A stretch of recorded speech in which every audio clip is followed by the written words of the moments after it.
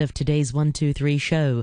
Operation Santa Claus is now in full swing and it's jointly organised with the SCMP, and this year we're supporting 19 charities. One of the beneficiaries this year is Caritas Rehabilitation Service, who runs a project called Hope to help children with special education needs, that's SEN, and their parents. Radio 3 Angie Man talks to their project organiser Chris Yip and also one of their beneficiaries.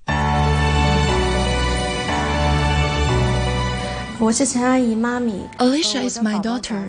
She was a premature baby and was diagnosed with developmental delay at 1 year old. I was overwhelmed then. I did spend quite a long time to accept the fact. What challenged me most when taking care of Alicia was her swallowing disorders. Since she can't drink water and milk in a mouthful way, I can do nothing but feed her drop by drop with a needle. Also, with problems in muscles, she found it quite difficult to learn how to sit and crawl. And again, as a premature baby, she had breathing problems and can't do without an oxygen mask for 14 months in the near past. I was bombarded with fatigue and mental pressure. Few can survive what I went through, I think. My real wish? I did wish to have a tight sleep.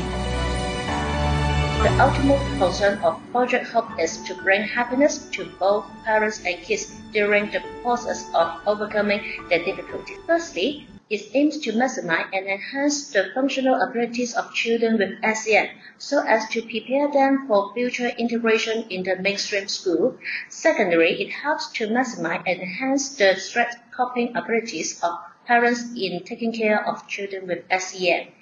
Lastly, it aims to promote mutual support and help among the parents. And how's money from Operation Santa Claus helping your project? That money from OSC helped to provide quality early intervention programs to our infants with SEN at 3 levels. With the procurement and improvement on sensory integration equipment and infant training materials, more quality early intervention programs could be tailored for at least 100 aged below 4 years old children with SEN in this golden period.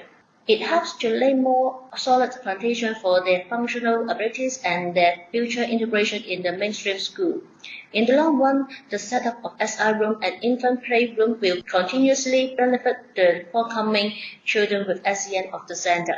Secondly, professional consultation and parent group will be provided so as to lower their stress level and enhance their stress coping ability in taking care of children with SEN. Meanwhile, mentor group on peer support will be organized to promote mutual help and networking amongst parents with SEN children. Yes, we both have got great support. Say, I'm much relieved mentally, and Alicia also has improvement step by step. I owe great thanks to the center. I hope my daughter could have a full recovery and enjoy a happy life ahead.